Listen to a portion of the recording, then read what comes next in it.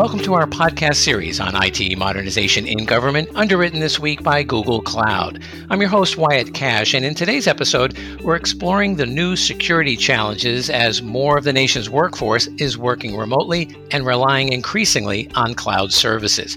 And we'll look at the growing move to zero trust policies across federal, state, and local government.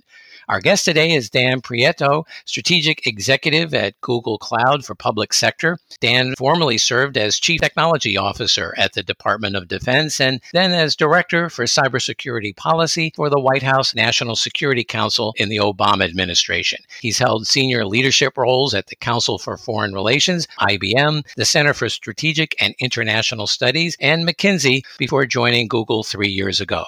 Dan, thanks so much for joining us and welcome to the program. Thanks so much, Wyatt. Happy to be here.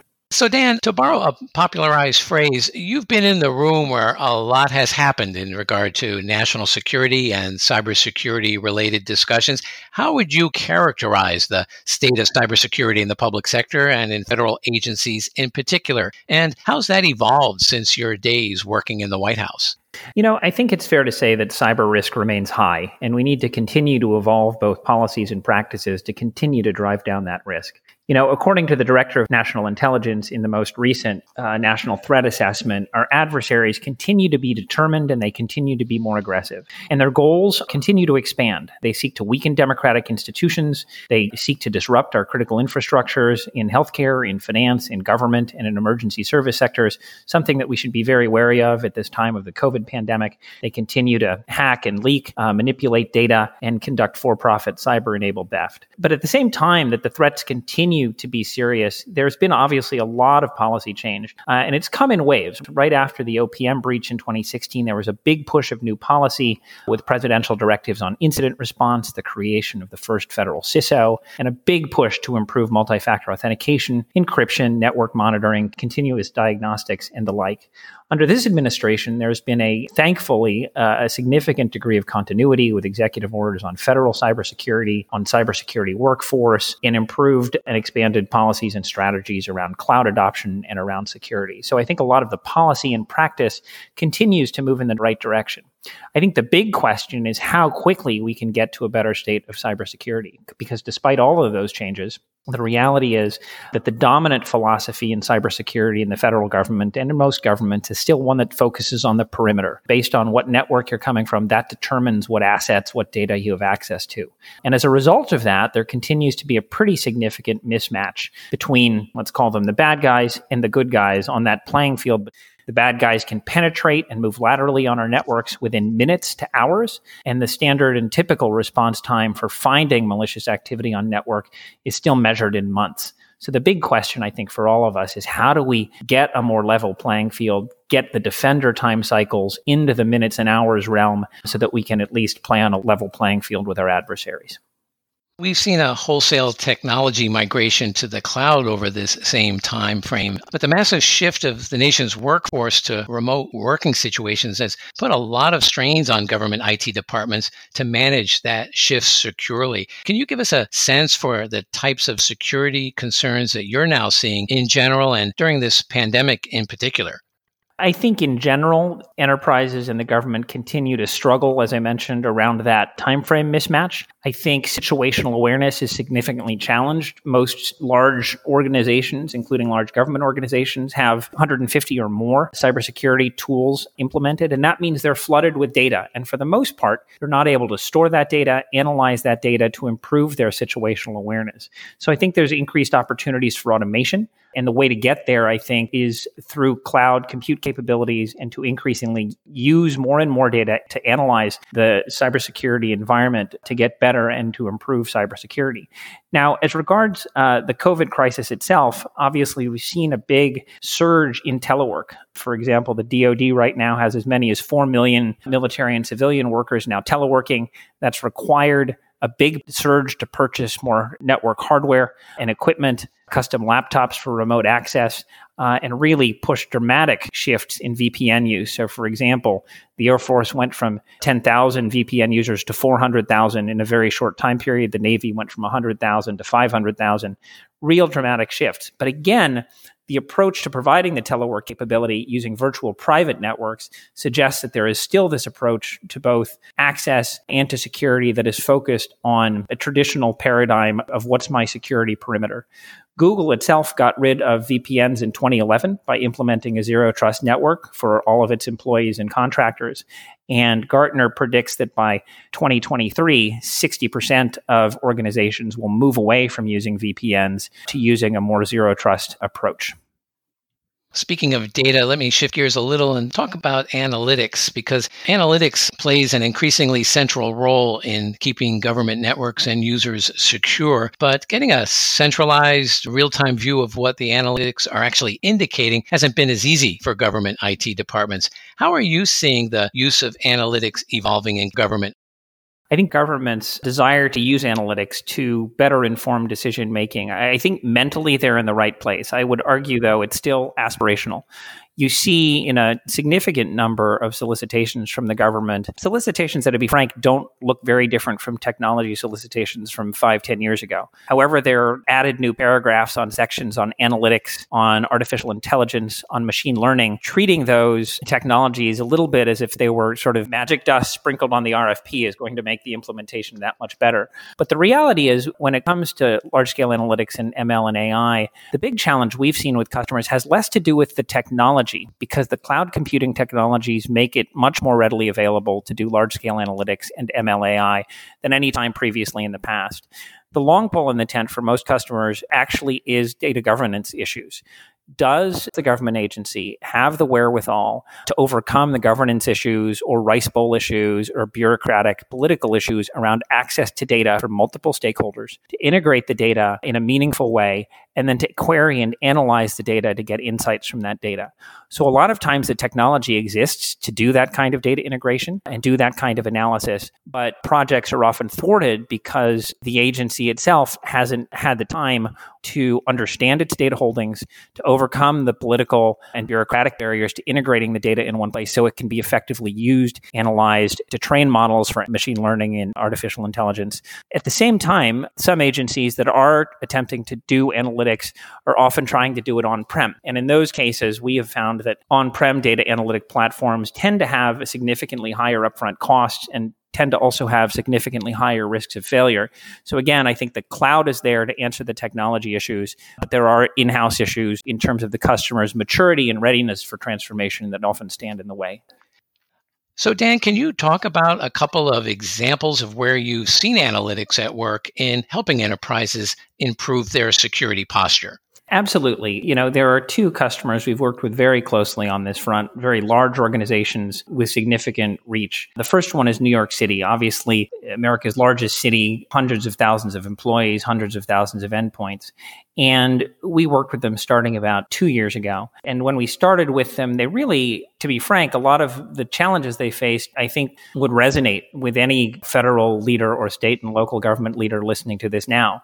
A fragmentation of tools, a fragmentation of identity solutions, lots of legacy applications that they weren't getting full value out of, lots of detection and monitoring on endpoints, really limited proactive analytics, proactive hunt, looking for bad actors or threats on systems. Traditionally, to the extent that historic data was used, it was just used retroactively if an incident occurred to try to do forensic analysis, but very little proactive looking for threats. No unified collection and analysis point.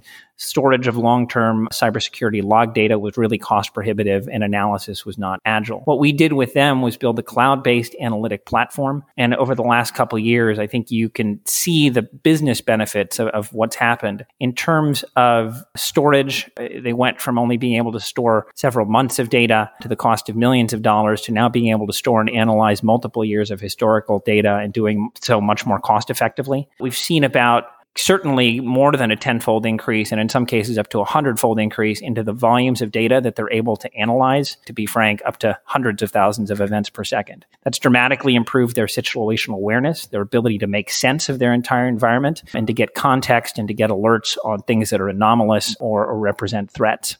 In the commercial sector, we've seen similar business and operational benefits in our work with the Home Depot.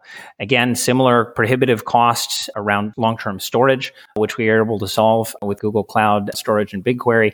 And then also significant improvements in workload times. For them, a 90-day historical report that used to take 6 hours to run in a traditional SIM now takes about 2 minutes. So significant business benefits. And because of those, we're seeing increased interest and traction with a number of customers, both at state and local and at the federal level, that are asking, how can we use cloud-based analytics to really dramatically change and transform our security posture and visibility? Finally, Dan, where do we go from here, and what would you advise agency leaders to consider as they confront the current realities that we're facing, as well as planning for the near and longer term future with their IT requirements? I think two things. I think the first one is really continue and in fact accelerate this move to zero trust approaches to access applications and data, and away from traditional perimeter-based, network-based controls in terms of what you can have access to and use. With a zero trust approach, again, what you have access to is not based on the network you're coming to those applications and data from, but instead based on an analysis of the identity of the user's machine, their behavior, and the context in which they are seeking to access those resources. And zero trust is not a specific product or technology. It's simply a different paradigm for thinking about security, in which you authenticate every interaction between the user and the data. You don't assume a level of trust just because someone is coming from a particular network, either through a VPN or from the enterprise network, on-prem from a federal or state and local government office. That's the first critical thing. And because we implemented that for ourselves starting in 2011, I think we bring a much needed level of expertise to help government customers make that transition, to think about how to make that transition and how to build the capabilities to implement zero trust networks. Now, for Google Cloud, to the extent that you put applications and data in our cloud implements a zero trust approach. So anything in our cloud benefits from those multiple layers of security, multi-factor authentication, hardware root of trust analyses, encryption for data at rest and in transit, a whole series of layered security protocols in our cloud.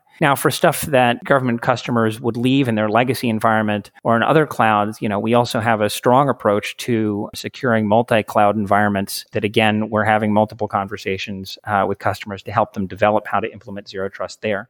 The second big thing is, again, coming back to this notion of analytics. I've seen some surveys where customers report that the amount of security data that they have to deal with has doubled just in the last few years. And as I mentioned before, most organizations have to manually integrate that data, don't have the data in a single place, don't have a great ability to analyze it. So if that data is increasing, unfortunately, most organizations are suffering from alert fatigue and sort of feel like they're drowning in the data. The capability of the cloud on analytics really gives organizations the capability to detect everything, to ask for and to achieve comprehensive, timely situational awareness for everything that's going on in their environment. And the way to do that, again, is to leverage cloud-based analytics to transform your situational awareness of your IT environment. A final thought I'd have is to really think about workforce productivity. Whenever you think about cybersecurity in government, there's so much focus on the workforce. We need to hire more talent. We need to upskill more talent. And I think that's critical. But here's a simple fact. There is a global, long-term secular shortage of data analytics professionals and cybersecurity professionals. And it's not just a shortage in the US. It's a shortage around the globe. So there's no situation in my mind where any organization is going to be able to hire their way out of the problem, particularly at a time when the amount of data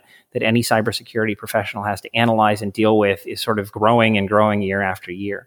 So what really has to happen is to dramatically improve, to 10x the productivity of the workforce that is out there. And I think the way to do that is to arm them with better analytic capability and to arm them with zero trust capabilities that improve their protective capability to make the workforce you have or can hire, make them dramatically more productive. And the way to do that is by increasing their productivity, by backing them up with the power of the cloud. And again, we've seen this not just in security examples. Our cloud-based analytics for global banks or for global retail customers, you see the ability to increase the amount of data that is analyzed by 10-fold, 100-fold, while at the same time reducing processing times and workload times by up to 99%. And so if you can bring that kind of dramatic productivity transformation to the workforce, it's a very different approach to thinking about your workforce than trying to simply, hire your way out of the problem. Well, those are some very compelling points. Dan Prieto, thanks so much for joining us to talk about the growing importance of analytics and the need for zero trust policies across federal, state, and local governments. Thanks so much, Wyatt.